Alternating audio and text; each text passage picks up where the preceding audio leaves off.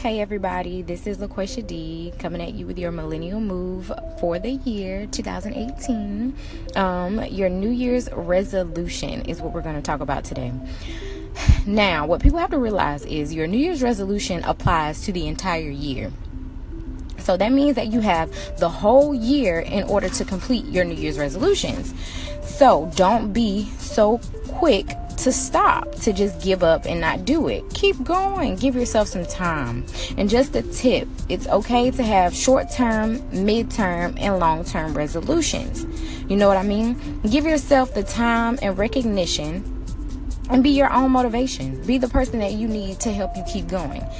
You may not drop the weight in month 1, and you may not save the amount of money that you might have wanted to save by month 3.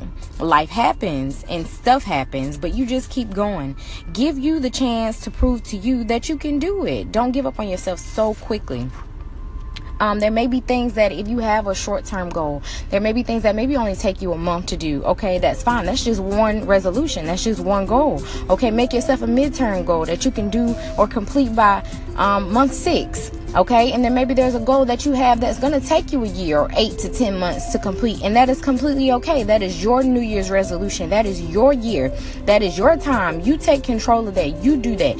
You put yourself into that. You indulge in the things that you want and the goals that you make for yourself, and you complete them. You accomplish them, and you be proud of them. Give yourself the recognition that you need when you meet goal 1 in month 1. You go ahead and you buy yourself a gift, or you done lost the weight that you were supposed to lose, or save the money that you're supposed to save.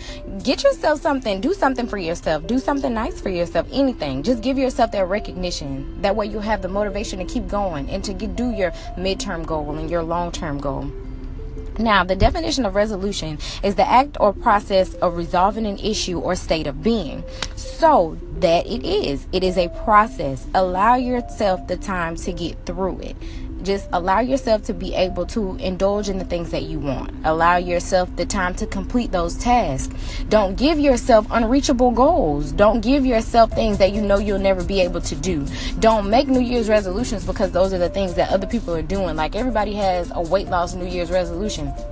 And that's completely fine. But if you have a goal of 30 pounds as your New Year's resolution, tell yourself, I'm going to lose 10 in the first 3 months. You lose the next 10 in the next 4 months. And then by the end of the year, I have lost that 30 pounds instead of trying to do it all at once and then end up getting discouraged by what you have going on. Like I said, give yourself the recognition. Give yourself stopping points. Give yourself benchmarks so that way you'll know where you need to go from that point or how far you've come. And make sure you motivate yourself. Be your own cheerleader. Make sure you are completely and positively completely connected 100% to what you're doing. Be dedicated to it. Be focused on it. And then it'll work out for you. Don't try to do everything at once. And it'll make it easier. It'll make it seem less hard to do.